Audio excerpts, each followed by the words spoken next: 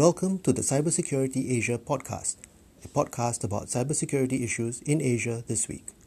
My name is Benjamin Ang, and I'm a Senior Fellow and Head of Cyber and Homeland Defense Research at the Centre of Excellence for National Security in Singapore. Recorded May the 8th, 2019.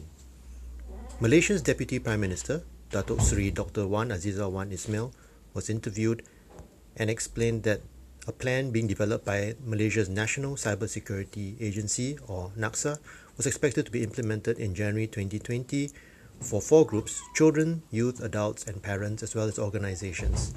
She's also the chairman of the E-Sovereignty Committee.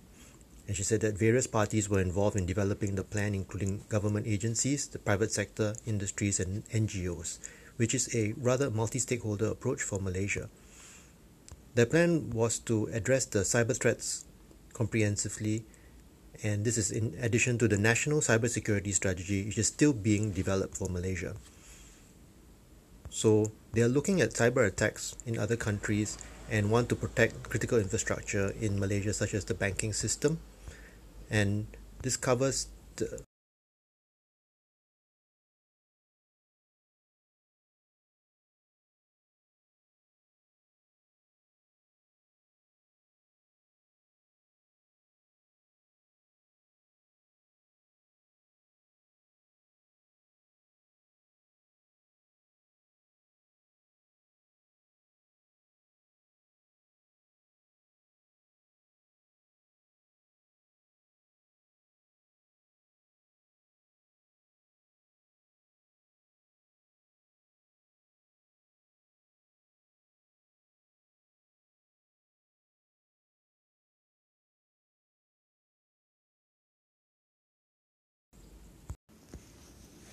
You've been listening to the Cybersecurity Asia podcast, a podcast about cybersecurity issues in Asia this week.